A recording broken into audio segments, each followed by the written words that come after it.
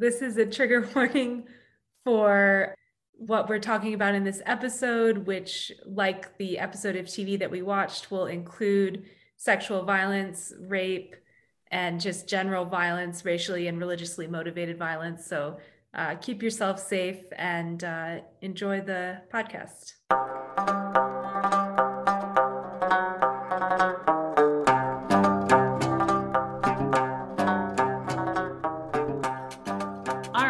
Hi, everybody, and welcome to this episode of Turkish TV Time. Today, we're talking about The Club, episode 10, the season / possibly series finale, although we're still unclear on that, but it certainly felt like an ending. And I'm really excited to talk about how they wrapped it all up, how they showed the pogrom, everything. I think we have a lot to talk about, and I think they did a really good job.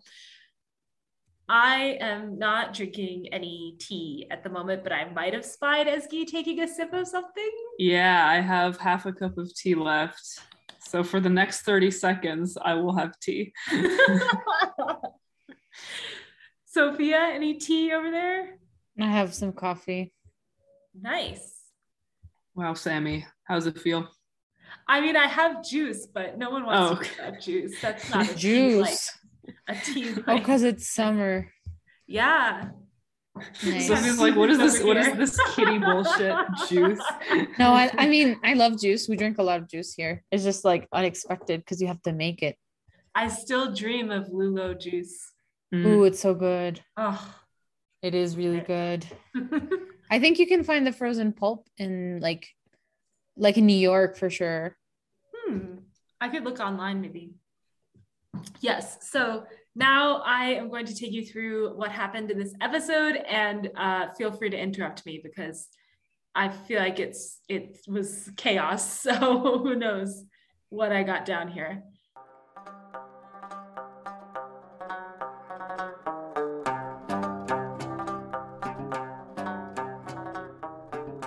Okay.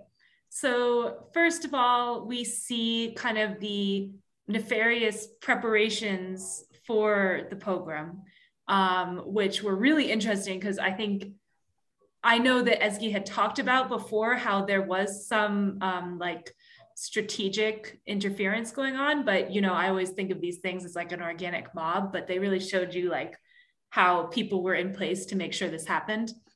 Yep. So they're painting red X's marking the doors, I guess, of the non-Muslim Turkish businesses. And then we see Bahtiyar unloading a truck of villagers, young men, and distributing sticks. And Ali Shaker is giving them a big speech to rile them up. And they're walking down Istiklal Avenue, I guess.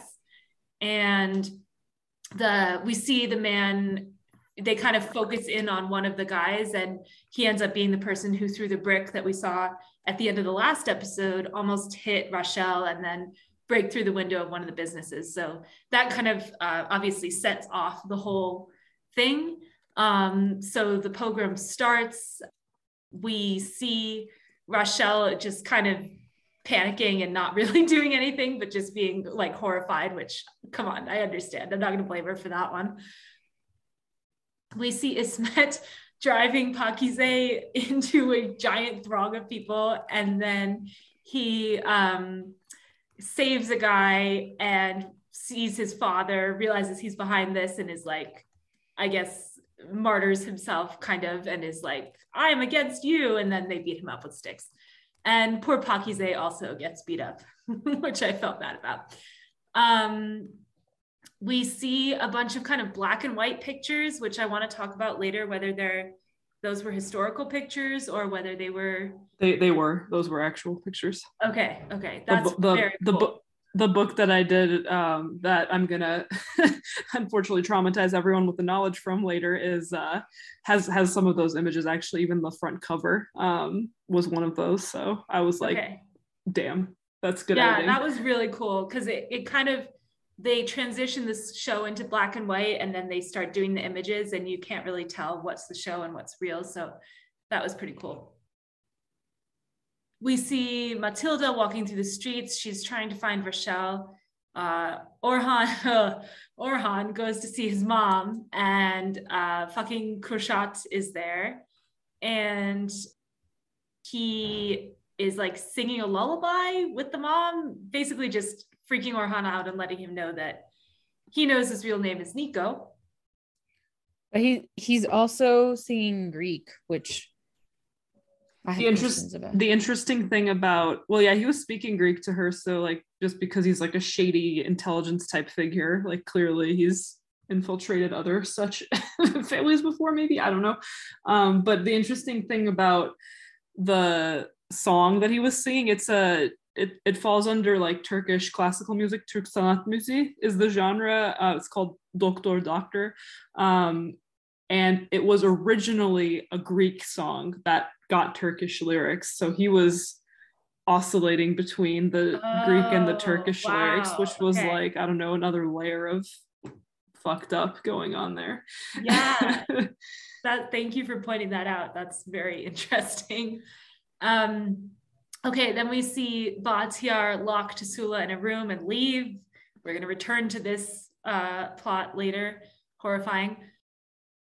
Matilda makes it to the club, realizes Rachel is not there, and she leaves Selim in charge, which is maybe the funniest thing that happens in this whole episode, and goes out to look for Rachel. Orhan and Kushat have a confrontation. It escalates. Kushat pulls out a gun, and then Orhan's mom smacks him in the head and knocks him out, and it's awesome. And I wish that we had just ended that storyline there. So then Bahtiyar, Bahtiyar basically tries to rape Tasula, and Tasula is able to fight him off, runs outside. Of course, there's a pogrom riot going on outside, so she runs straight into the arms of some men who are going to rape her. And instead of asking Bahtiyar for help, which I thought was amazing, she's like, fuck you, dude. And she tricks everyone into thinking that he is also Greek, and therefore he gets beaten to death. So yay for revenge. And then, yeah, she sacrifices herself, obviously, because she doesn't get out of that situation.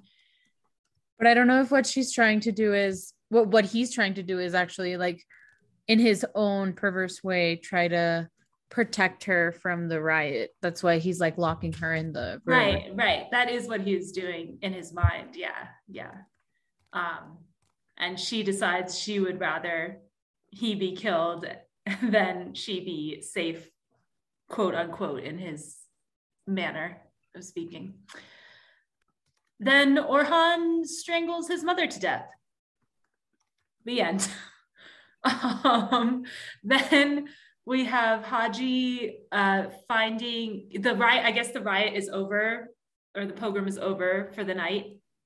And Haji stumbles on the alleyway that has both Tasula and Bahtiyar.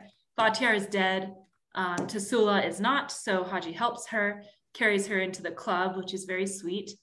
And Rochelle is like about to give birth in the middle of the pogrom. Matilda comes and gets her. We have a really interesting scene where Ismet finds her at the same time, at the same moment, and she chooses to go with Matilda, which it took her a while to choose, but I think she made the right decision. And Orhan sets his room on fire to burn the evidence, but also maybe to immolate himself. Unclear, I think. But it wasn't looking good for him at that point. And Matilda and Rochelle finally make it to the club, and they're banging on the door, and the security guard, which I feel like this is something I've seen in other stories, doesn't want to let them in because it's a whole horde of people, and who knows if the people doing the riot are also going to follow on their heels, and then the whole club will, be destroyed. And then what Eski has been telling us is going to happen those entire time since the pilot actually happens. Chalabi has his hero moment and faces the gun and lets everybody into the club. So yay, Chalabi, I guess. And Selim also was quite brave in that situation, I do want to point out. let's see. Then we kind of have the wrap up. Rachel gives birth. Haji takes care of Tasula. Everyone has a birthday party, and everyone's having a great time. Matilda's brother shows up out of nowhere and is like, yo, want to come to America? And Matilda's like, no, I have my found family here, which is very sweet. And Matilda and Rachel seem to have come to a really nice place in their relationship as well. And then the show shows Ismet smoking a cigarette, walking down the sidewalk, and then he like just passes out from exhaustion, and then it ends. So, but a lot of stuff, a lot of wrap-ups, and also some loose ends, which I can kind of see now how there could be another season. So looking forward to chatting about it. And with that, we will move straight into the gossip / banter / spilling Ezgi's half-drunk tea section.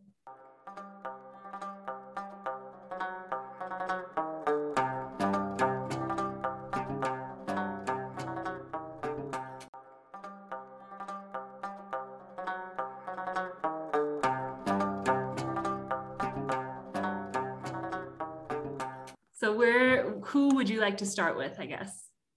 Honestly, I feel like there's a lot of like plot reasons, things that happen that seem unexpected. Like on the one hand, Ismet not getting killed after that first scene where he's like beaten really badly. Tasula also not getting killed. Yeah. And like then it cuts and it seems like Haji left her to die, but then it turns out that he took her to the club. Yeah. That was confusing to me. I was really worried about that. And then also like the fact that Matilda's like yelling Rachel on the street, like it's obvious that Rachel is not a Turkish name. I know. So how did no one them. like turn around to attack them? And I feel, yeah. Also like Orhan's mom like miraculously killing or maiming this guy, Kushat. I think killing, his head was entirely like pouring blood out. Hell yeah. But I mean, I feel like obviously like that's the whole point to like contextualize the characters in a historical scene. But it seems to me like some of the things that happened were just like quite confused. Also, that cheesy ending with the baby like narrating the scene, and she's like, even though my mother told me it was impossible that I would remember this, I remember it. It was like, so like the context of everything going on is horrible. And then like now they have this like happy scene with the baby. Yeah. They were overcompensating for how like horrible of an event and how much of a stain it is in history, being like, well, look, there was good people. Yeah. I mean, to be honest, guys, like, I like that. I know they're pandering. Yeah. I really prefer a happy ending. So I was true. That's true. I mean, that's what I was thinking before watching. I was like, I hope it's not a really sad ending because like I feel like Matilda's already had a pretty not fun life. Yeah. But I'm still very confused as to how some of the things tie in with the plot. It's also interesting, since you mentioned Matilda, how little this episode revolves around her. I mean, she's really like a very secondary character. Yeah. So I don't know if that's because like there's like the generational, like we're shifting generations or something like that, but it was interesting. True. Also the voice given to like the baby was also kind of an odd voice. I think it was like a Titanic vibe. Yeah, she was like much older, like probably telling like her grandchildren about it kind of thing. Mm-hmm.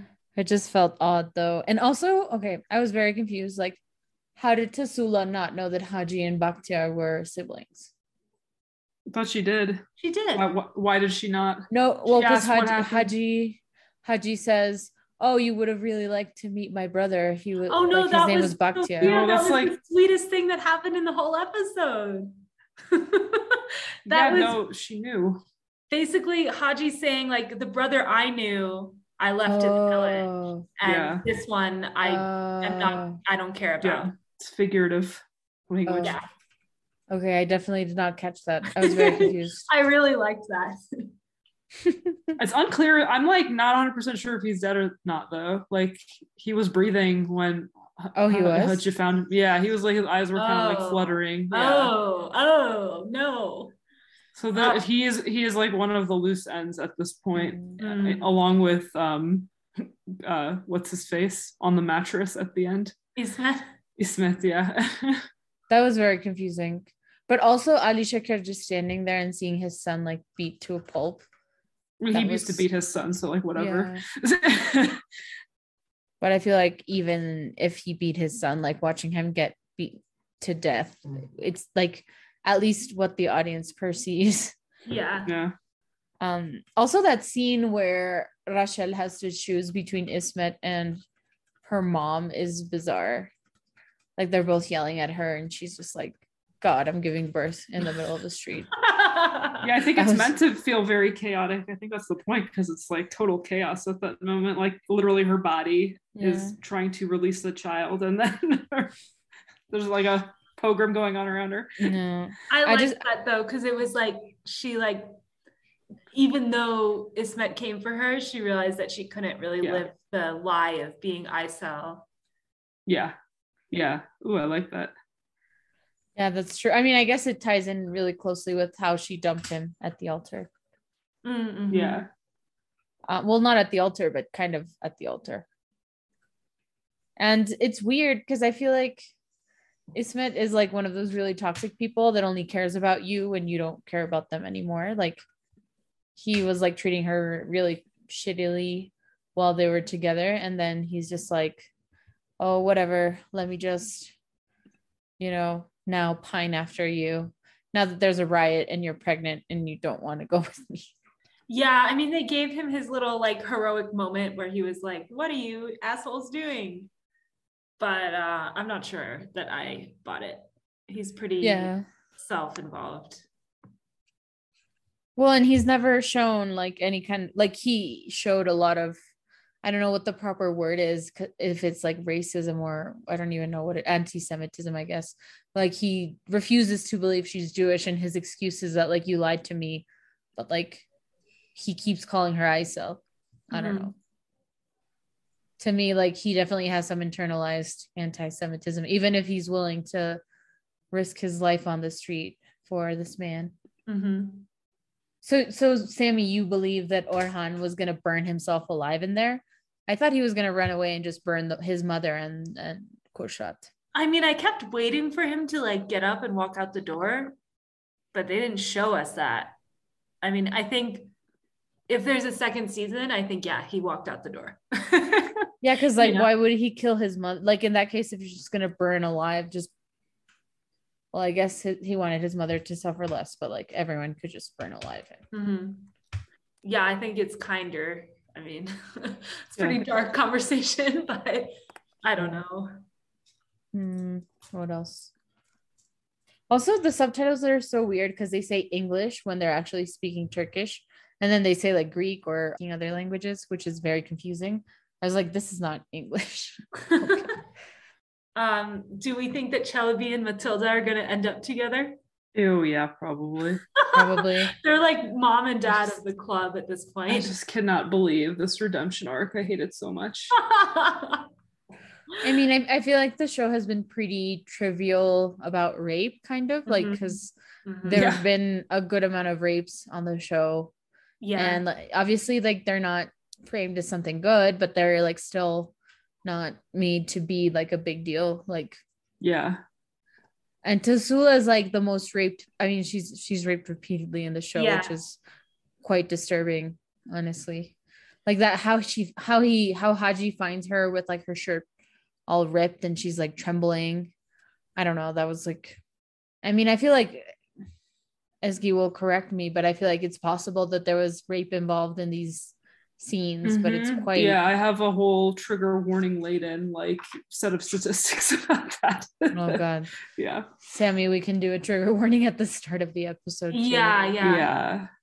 Yes, I agree with you, Sophia. I think while I really liked the choice that Tasula was able to make in this episode, I think her character in general has pretty much existed only to be raped by male characters, which is really a horrifying I think it's significant that she is Greek, and like so many of the victims of the pogrom were Greek, and Greek women were raped the most. I mean, there's no like official statistics on it. I mean, but I mean, just to spoil my lovely history section a little bit, one hospital in within hours of the pogrom starting had 60 women come in for being raped, and that's only women who came in. Right. Like, Oh, imagine how many couldn't leave their houses, or like, wouldn't go to a doctor for that anyway, out of kind of the societal stigma and shame around that. So it's really horrifying to think about. And they were, at least that anecdote with the 60 women in one hospital within hours, they were all Greek Orthodox. So Tosula is kind of representing a whole community. I don't know if that was entirely intentional, and I don't like that a character only exists to be assaulted, but yeah. But luckily, by the time of the dinner party, Tassula is having a great time and she's fine. So. Right. Yeah. That's again, also very not realistic. Like, she doesn't even have the bruises on her face anymore. Yeah, she's just like sitting there with like, I don't know. I feel like so many men like just, I don't know, maybe that's a coping mechanism, and that's, not unrealistic, but for me, it was like very jarring to see her chit-chatting at the dinner table. Yeah, me too. Yeah, it also seems really unrealistic that Celebi like now will leave his like assaulting ways. Mm-hmm. Yeah, this is a man who hates women and loves power, like clearly, as exhibited by his behavior. Yeah, I mean, my note for the show would be it's okay if Celebi is a jerk boss, and it's maybe even okay if he steals money from his employees. Yeah. But let's not have him like raping women that he employs and then try to redeem him. Yeah. I mean, I could even get there with seeing him be reformed if he just like shoved employees and stuff like that too. Like not like full on like beating people to death, but like getting a little bit, angry with the men especially. But like as soon as you cross that line into rape, it's like there's you cannot be redeemed, like and death of character at the end in my book. I also wanted to mention the red X's at the beginning. I don't know if that was historically accurate, Ezgi, but it's also the story of Passover, so that's pretty fun. Yeah, I was about to say that. That's very and Crystal Old Testament-y. Like it's But also I wonder, Ezgi, does the pogrom have any ties to Crystal Nacht and all those pogroms? Well, of course, you're living in it's I mean, it's 10 years after, but this is a world that has just gone through a massive kind of orgy of ethnic violence, and Turkey, by remaining neutral in World War II, was really, I think, shut off from like that release. I mean, I hate to say this, even use this phrase release valve, but there was stuff brewing that could have been really horrible during World War II that was avoided, but then you've still got this pent up racism, anti-Semitism, I guess Greek Orthodox sentiment, whatever.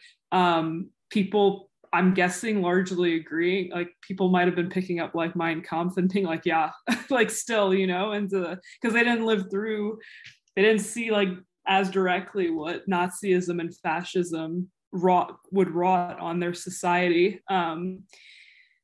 I will say though that I think I said this before, a lot of Turkish diplomats were involved, especially in France, in helping European Jews flee to Turkey, flee Nazism, because they saw on the ground what was happening. But I don't think the larger society could really understand that.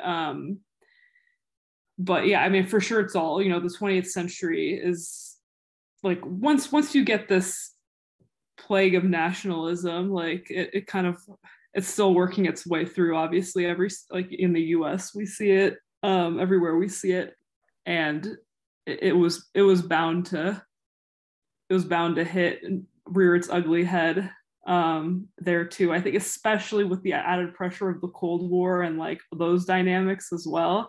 Because who were the first people that the government blamed after the pogrom? The communists, even though like it's nothing to do with anything. There were just too many things going on. Too many divisions were drawn already in the 50s. Yeah, my question just had to do with like, I mean, this is a very simple assumption because I don't know the whole context, but I feel like after World War II, like the atrocity of everything was just so overwhelming. I feel like finding out that something like the Holocaust happening, I think is pretty jarring.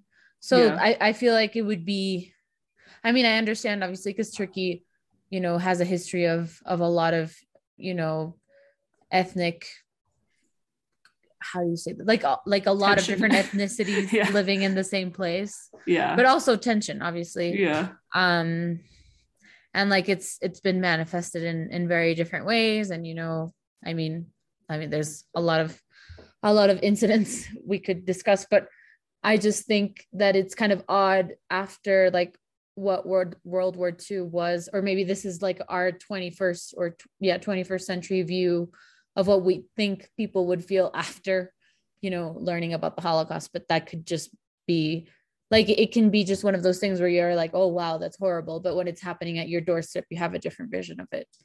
So also, I just like, think, yeah, I mean, like for sure, like the people participating in the pogrom would be like, if they can, it's very possible for a single individual to feel horrible and condemn what happened in one place, and then like you said, what's happening on their own doorstep, be like, well, but they're not innocent, like the Jews in Europe or whatever.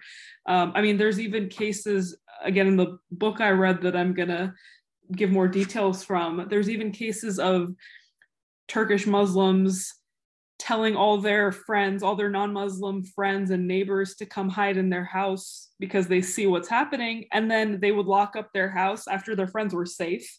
After they had their friends protected, they would lock up their house, grab a club and start beating non-Muslim strangers on the street. Like they are simultaneously able to be like, I don't want my friend who was unfairly targeted by this violence to get hurt, but I'm going to go ahead and unfairly target people I don't know. Right. But in their heads, it's not unfair because like apparently every non-Muslim they don't know is complicit in bombing Atatürk's house.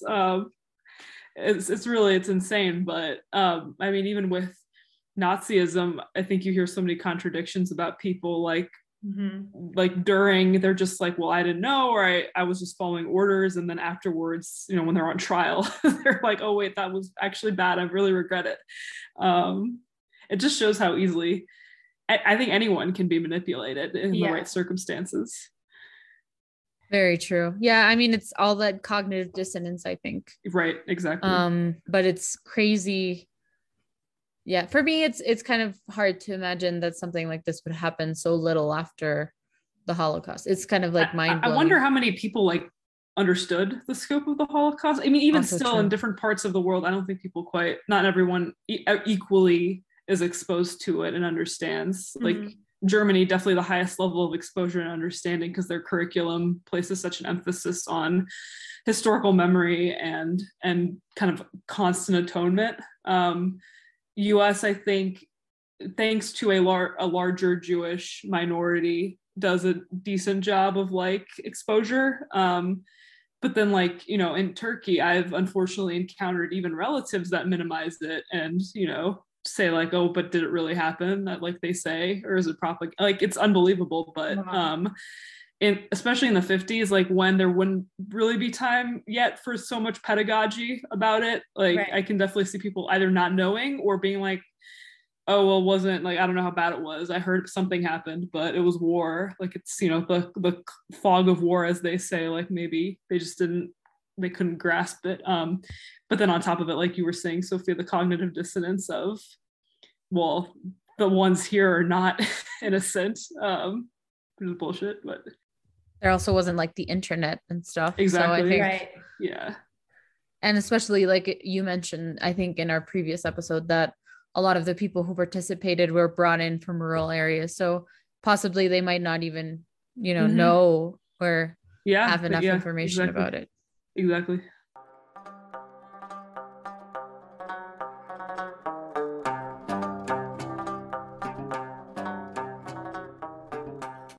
right, should we move on into our very positive history section? Yes, let's do it. Let's get it over with.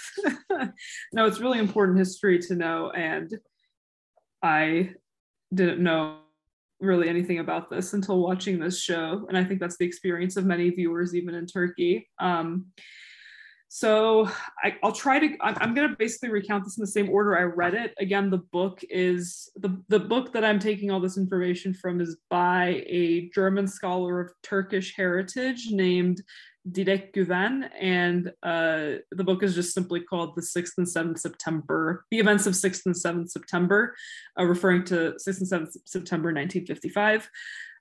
So it's everything started out with a radio broadcast just on like the government, like the one radio station basically, saying that Atatürk's birth house, which is house of birth, which is also, I don't know if at the time, but certainly currently serves as the Turkish consulate in Thessaloniki, Greece. It's so by virtue of that, it's like on Turkish soil technically, but it's within Greece.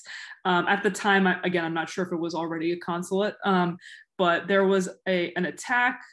I think some kind of an improvised bomb or something was thrown by largely unknown assailants. There's a lot of evidence to suggest it was done by Turkish agents to provoke the 1955 pogrom, but I don't know for sure that, and the book doesn't mention that provocateurs specifically did it, so I don't think there's like super solid evidence, but there's a strong suspicion that that was the case.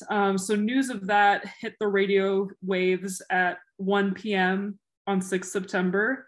And then back in those days when the only source of information other than the radio was multiple editions of the newspaper each day, the afternoon editions came out with very, very hysterical articles about how Atatürk was basically directly attacked because the house he was born in was attacked and the Greeks did it. And by the way, this is somehow connected to Cyprus, and you know, all this, it was like a whole mishmash of different sources of nationalist hysteria at the time. So it was really, really hitting on a few nerves all at once. So almost immediately after hearing the news, a club called the Cyprus's Turkish Club, which I was like, what a name for a club, immediately organized a protest gathering in Taksim Square, advertised as a peaceful demonstration in support of the Turks in Cyprus and support of Atatürk and support of Turkey in general, which very quickly escalated then into the mob moving, similar to the group of hoodlums in the club who immediately start roaming the streets, walking down Istiklal Street, and start throwing stones at businesses owned by minorities. How did they know what to throw stones at? Those X's. So in real life, even in the weeks leading up to the 6th and 7th of September, people would wake up to have their homes graffitied with things like non-Turk, or just writing like the Greek, like or just like an X, just something, or a cross, something signifying that they or their business was owned by a non-Muslim. And they would paint over it, and the next morning they'd wake up, a new graffiti would have appeared. So that was already happening. It wasn't, I mean, I'm sure some of it happened right on the same day, but it was also happening long in advance in some neighborhoods. So anyway, they started throwing stones, and this is all around Istiklal, Taksim, that area, quickly spread across the rest of Beyoğlu, onto Kurtuluş Street, into Şişli, into Nişantaşı, and then from there all the way to the islands, Adalar, where there's actually at the time a majority Greek population, and then the other side of Istanbul, the Asian side of Istanbul. So it was everywhere. About 100,000 people are thought to have taken part in the pogrom, actively attacking businesses and homes and people. Actually many Turkish, Greek, or Turkish Jewish, or minorities minority individuals in the book I read recounted to the author that they had been warned by other shopkeepers who happened to be Muslim, or people who had just like neighbors who had just heard that something was going on. They'd been warned to close up and go home. So that was life-saving for many. There's also stories of Muslim, again, friends and neighbors standing guard at like the entrance of a neighborhood or a city block and saying, no, there's no one that would interest you here, like basically lying that there weren't minorities. They would people hid folks in their homes, or stood guard with Turkish flags in front of houses that they knew had minorities living in them. So the rioters, because the rioters were like, at this point, they were kind of like a hive mind, like not really like one individual wasn't really thinking. It was like mob mentality. So as soon as they saw symbols of Turkishness, quote unquote, they would veer away from a particular location or person. One disturbing story is actually a man who was Muslim, who in the confusion, similar to Bakhtiar, was kind of, the crowd turned on him even though he was Muslim, and he actually dropped his pants to show that he was circumcised, because he was like, I'm not Greek, I'm not Christian, and that's how he saved his own life. It's like super fucked up. Like again, and I think the show does a really good job of showing the crowd turning on Bakhtiar, because it shows how fake all these distinctions are. Like this, like you can't tell, it's bullshit. Like you're all you're all the same. So anyway, that was kind of jarring to read that. It's something like that, or many things like that, I'm sure happened in real life. The author of the book that I read thinks that only about 30 people were involved in actually organizing or provoking. So they were scattered around strategic points, neighborhoods with large minority populations. They placed, again, strategically piles of stones, similar to in the show, like they would deposit like rods and bats and things, like huge amounts of them, unusual amounts to just have randomly showing up, but they would show up in what they deemed to be important parts of town. Public transportation was actually working, and it shuttled people between kind of these key neighborhoods. So it was altered, but it was like working. The police, so the higher level police were aware to not intervene unless it was on the behalf of Muslims. Many kind of stood by silently or actually participated themselves. Those who wanted to actually kind of protect people and were like low level enough to not know that this was kind of a conspiracy were locked in the police stations. They were told to spend the night there and that they couldn't go anywhere. So there was a well-armed, well-trained police force of about 1,500 officers that essentially were either immobilized by their superiors or chose to be, again, bystanders or active participants. They could have, based on kind of the amount of firepower they had and everything, they could have, even though it was 100,000 people, like they could have managed that with their training and their firepower, but they were actively told to not. And actually, in the aftermath, the minister of the Interior, resigned due to the incompetence of the police force. So that was immediately kind of scapegoated onto the Minister of the Interior, even though clearly this was all like extremely orchestrated. Let me see what else. Oh, all the clothing strewn on Istiklal Caddesi in the show was truly what it looked like, because there were so many kind of clothing stores and also like people's apartments and stuff. So interestingly, in the first hours of the pogrom, when the provocateurs, that 20 to 30 person group of people encouraging average citizens to take up arms, they were very careful about telling folks, you don't kill anyone and you don't steal anything. You're just here to kind of wreck businesses and make these people like be afraid of us, or like be afraid of betraying Turkey, or whatever language they were using. But it quickly, obviously, once you get 100,000 people involved and you have this mob mentality, people were killed 10 to 15. The number's not super clear because it was like, the government reporting it. So it's not really super pinned down. But yeah, you had around, let's say 15 people killed, and then hundreds injured, some very, very serious injuries. The damage is really staggering, monetary damage. So let me find that note so I don't completely make it up. I have so many notes, I'm sorry. Oh, okay, so what was officially reported as damage was 150 million Turkish liras. At the time, 150 million. This is in 1955 US dollars, 54 million, which is now, I don't know, like a lot more than 54 million US dollars. But later scholarly analysis, kind of looking at photographs, listening to firsthand accounts, the author of the book I read estimates it to be possibly as much as 1 billion Turkish liras, so 10 times more than what was officially reported, which is, again, kind of just an insane amount of self-inflicted damage for a developing economy. Like, it's just so bad and wrong and stupid on so many levels.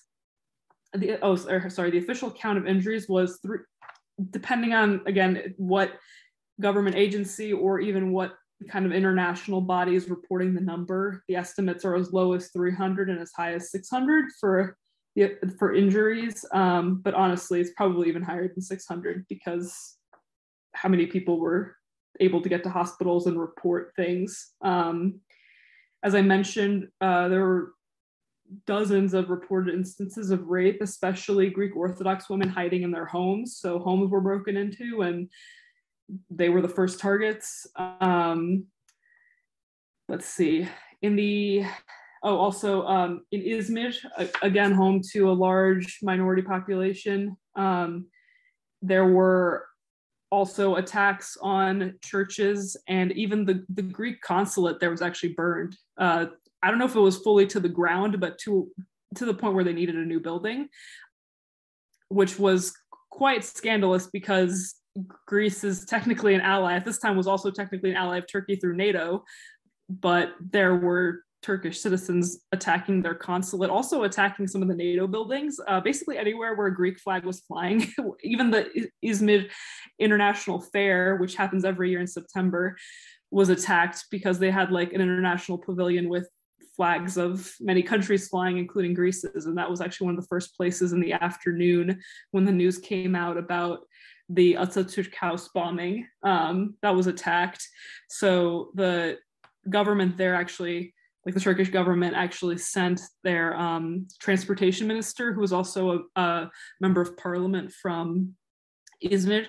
He actually had to head up and show up at a really kind of formal reparations ceremony. I mean, I say reparations in quote, but it was in, I think, October 1955, and the city government and this minister handed over the keys to a new building for the Greek consulate so that, you know, there wouldn't be anything kind of bad happening with NATO relations. And there were a bunch of like NATO dignitaries invited and generals and stuff. So they kind of made, I think it certainly spiraled out of control from what the original conspirators wanted. Like, I don't think they wanted NATO facilities attacked or like for other governments' facilities attacked. So there was a little bit of cleanup afterwards. All in all, it's estimated in Istanbul that more than 5,300 locations were attacked, most of them being homes, and the rest being businesses, schools, and places of worship. The government, of course, immediately, condemned everything, said that real Turks wouldn't do this. It's the communists, this and that.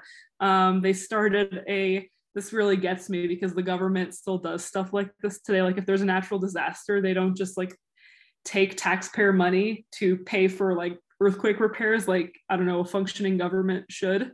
And they instead start a fundraising campaign. And they did the exact same thing in 1955. They started a fundraising campaign, and some of the top donors who were pressured into giving money were minority-owned corporations, which is just like layers of messed up. Oh my God.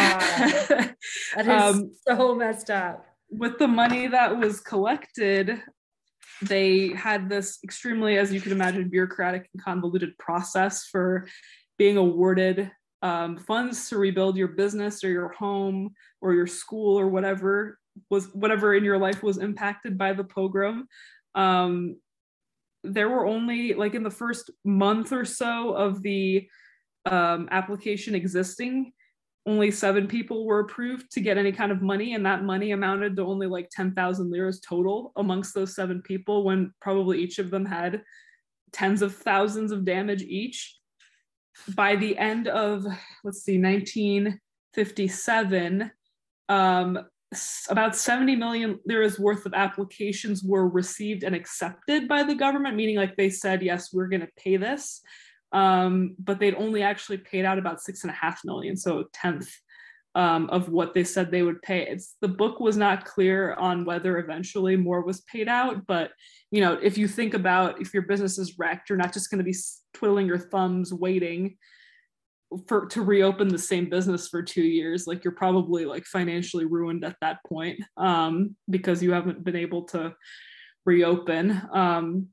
So really the whole fundraising effort, it raised tens of millions of lira, but like, did it really help anyone? Like, it seems like not really. Most people, like the vast majority of payouts that were received were less than 5,000 lira.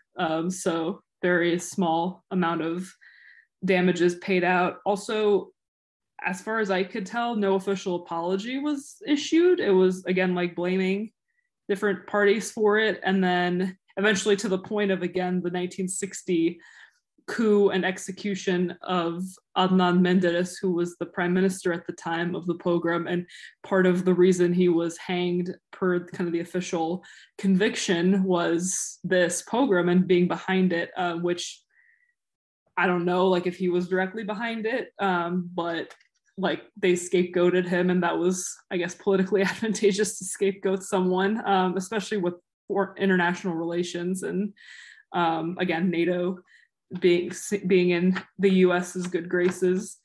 Yeah, I mean, more can definitely be said, but it was horrible, and it's really kind of a forgotten episode in history still. And I don't know, the complexity of it kind of being at the start of the Cold War, and I think, the West really needing Turkey to be on board, because this big bad boogeyman of the USSR was right there. And I guess, I mean, overall, like a general attitude probably across the world of contempt for minorities. I mean, look at the US in the 1950s, also not a great example. So yeah, I think the historical context is really complex. I think it kind of harkens back again to, like, anyone can be convinced to do evil things, and it really doesn't take that much. And that's really scary. So yeah, overall, very shameful, very sad, and people still don't know about it. I think people would still minimize it, but it's really, like, I don't know, like, I'm gonna go to Turkey in a few months, and I'm just like this is just so messed up to envision something like this happening on streets that all 3 of us have been on several times in our lives. So anyway, that is the history section. Hope everyone's in a good mood now. Thank you for doing all of that research, Ezgi. That was amazing. We have to pick a happy show after this. Yeah, for sure.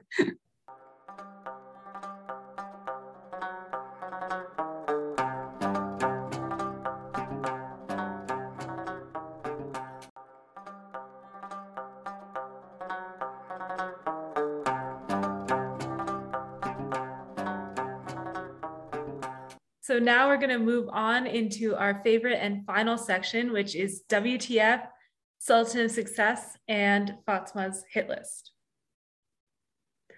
So WTF, I have some really stupid ones. First of all, the newspapers that they were handing out were so thin. I don't know if, like, old-timey newspapers were smaller than today's newspapers. I mean, if it's like, again, if they're doing like 3 editions a day, maybe. If it's like all new content, and it's like, in an era where there's not infinite scrolling possible.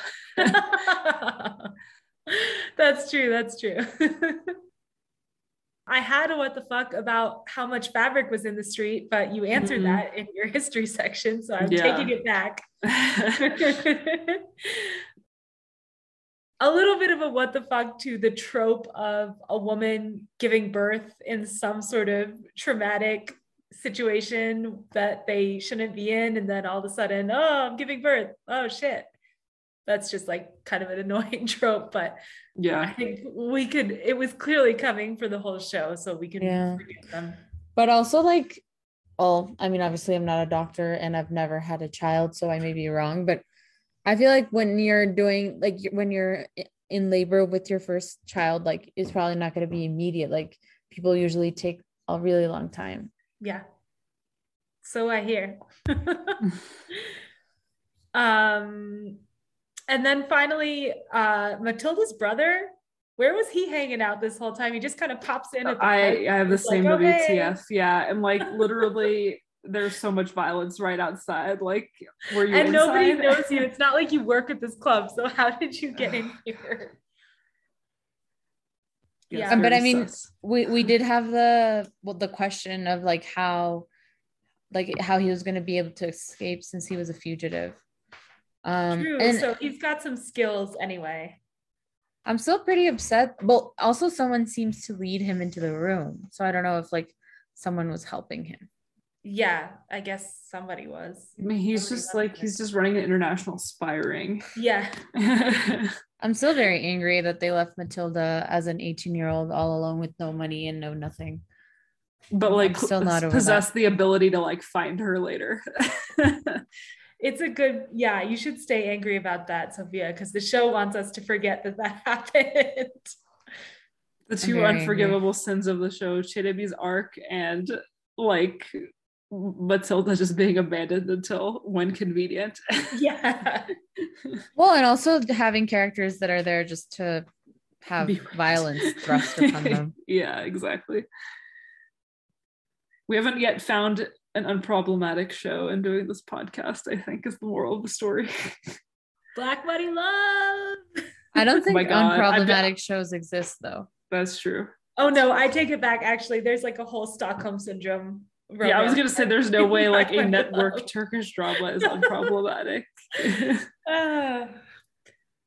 What other what the fucks do you guys have?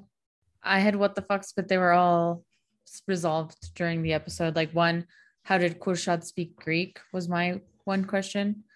But apparently the song is originally Greek, so that would make sense that he would know it. But he was also like speaking in full Greek sentences to the mom. But I think like, he's like a shady intelligence type of person, so that doesn't surprise me. And he's been like clearly on the case of ruining the minorities' lives for decades. Yeah, so. It's his calling. Yes. I'm also very confused about that Orthodox Virgin painting on the wall. Like, is that a painting? Is that like a print? Is that? I think it's a fresco. Yeah, it's weird. Like on the wall. But why would they have a fresco? Like, who painted it? Why is it there? I think it's like a family altar. I think like they just like what the show is telling us is that they would have an altar, like an idol to pray to in every home. But I don't know if that's true, but I would assume it would be true, because why would you make that up? No, that makes sense. But what doesn't make sense is like why it would be a fresco rather than like a painting or some sort of like image. Frescoes I feel like are hard to do, so maybe like it's a prestige thing versus like a framed thing that anyone can, I don't know. It looks cooler for sure. Yeah, but I have a big question. Like, was Orhan Niko's family rich before they pretended to be? Yeah, I think that's why they had the whole ruse going, because they didn't want to give up like probably generational wealth, honestly, with the size of the house that Orhan's living in. Also, like Orhan was very unsuccessful business-wise himself, so that infinite money had to be coming from somewhere. Yeah. Okay, Sultan of Success. Oh, wow. Chelebi for successfully redeeming himself.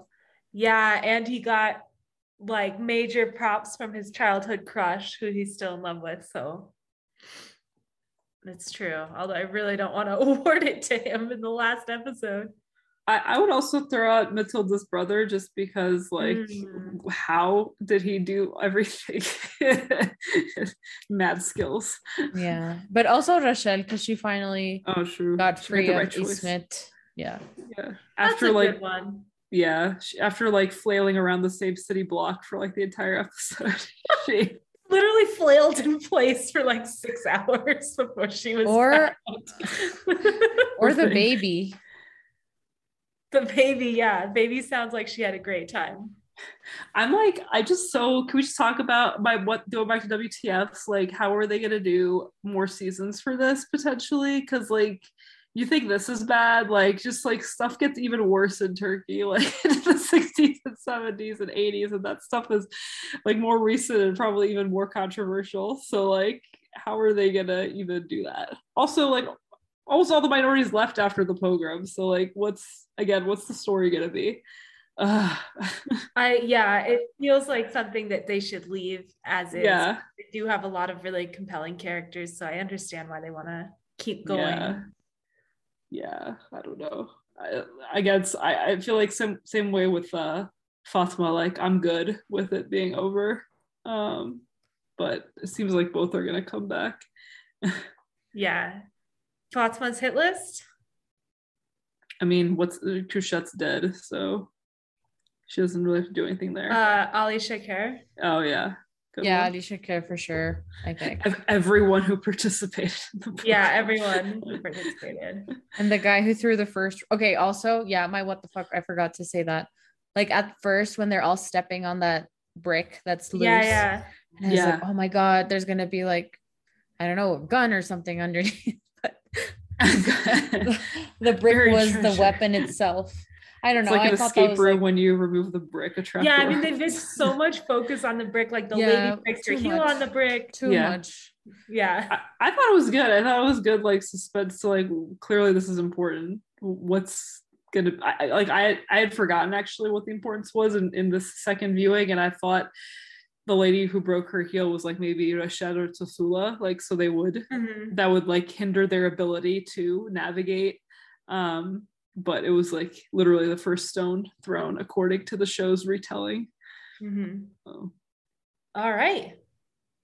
So congratulations to Rochelle's baby. Seems like you have a great time and you didn't have to remember the events of this episode. So I guess you're doing great, except for a fun family dinner. Watch out to everyone who participated in the horrific violence we saw this episode, especially Ali Shaker, you suck. And thank you all so much for listening. Stay tuned next week for a bonus episode where we talk about what show we're going to watch next. Thank you all again, and we'll talk to you guys next time.